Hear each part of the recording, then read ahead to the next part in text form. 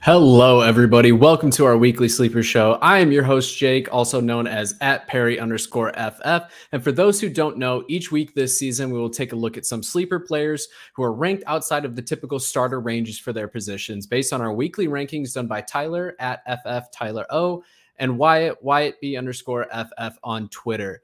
For these ranges each week, we are looking at quarterbacks and tight ends that are ranked outside of the top 12 and wide receivers and running backs that are ranked outside of the top 36. With that being said, let's hop into this week's sleepers, starting with quarterback. My sleeper quarterback of the week is going to be Derek Carr, who is ranked as our quarterback 14 with Wyatt and Tyler's rankings. Derek Carr was 16th in points per game last year in 2021, but he gets the benefit of an upgraded wide receiver room with the addition of his college teammate, Davante Adams, Darren Waller being healthy. Plus, we have a post breakout that we have seen from Hunter Renfrow as well, which makes Carr a confident start for me in a very high scoring projected matchup here. Vegas is telling us that we can expect about an over. They've set the over under, I should say, at 52 points for this week's matchup against the Chargers, which is the second highest over and under, tied with the Thursday night game of the Buffalo and the Rams. With that being said, Carr is very comfortably in a starter range for me. I don't have any concern if I'm plugging him into my lineup this week as my quarterback one. Next up, let's take a look at running back. So for running back this week, I'm going to go with Mike Davis. Mike Davis is ranked as our running back 45 this week. With Dobbins likely out or limited for some time, given Lamar Jackson's recent comments of him hopefully being ready to go in a few weeks, and with a questionable running back room at best to say, we will start by taking a shot at Mike Davis as the running back one this week. He's the running back who's taken most of the first team reps, given that J.K. Dobbins has been out, recovering from his injury, as has Gus Edwards.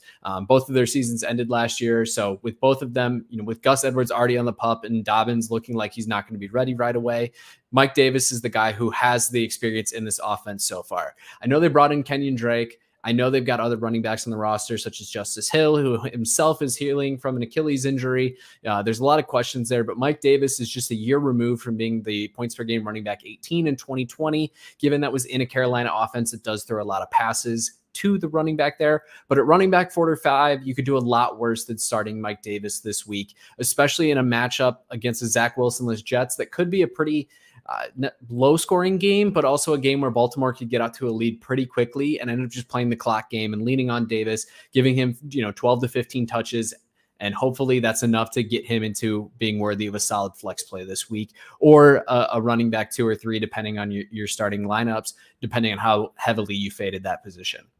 Next up with wide receivers is going to be Brandon Aiyuk, who is this week's wide receiver 40 for Tyler and Wyatt.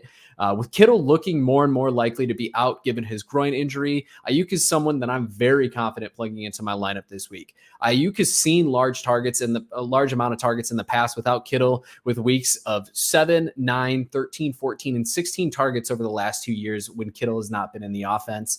Debo is going to be the main pass catching threat to Aiyuk's workload against a pretty bad Bears defense. Let's be honest. I'm a Bears fan here, but I got to admit that the Bears team has a lot of questions. Aiyuk should comfortably be able to outperform his wide receiver 40 ranking this week. And I'd be pretty comfortable saying he's going to finish in that mid to high wide receiver 2 range. That being said, it is important to note that this game is going to be in the rain in Chicago, with it looking likely to rain all weekend here. But I still feel like they're going to have to throw the ball to beat the Bears. And Aiyuk is more likely to get those targets than any of the backup tight ends who are going to take Kittle's spot. And Debo can only get so many targets. The targets have to go somewhere else, and there's really no other talented pass catchers on that roster, especially when you consider that the running backs, at least in Elijah Mitchell, typically doesn't get to see a lot of targets. And if those running back targets are going to go to anybody, it's probably going to be Jeff Wilson. Last up is our tight ends for the week. And our sleeper tight end for the week is going to be Gerald Everett, who is ranked as our tight end 19. This is a Raiders defense that not only is projected in, like I said earlier, a high-scoring game against the Chargers, but this is a Raiders defense that just allowed the third most points to tight ends in 2021. Everett, I know he's in a new offense. He hasn't historically been a super high performer, but he's entering a role that allowed Jared Cook to receive the 14th most red zone targets amongst tight ends last year. And Everett's much younger than Cook. He's a much better football player at this stage of their careers.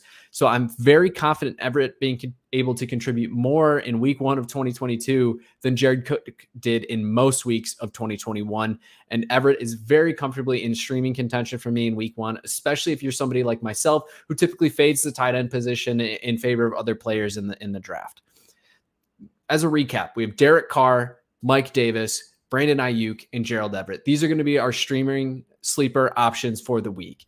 Our week 1 sleepers are now in the books. You can find all of my content on Twitter at Perry_FF. Make sure you like and subscribe. Follow us at JWB_FF on Twitter. Check out our weekly rankings on the website, and we will see you next week. Later.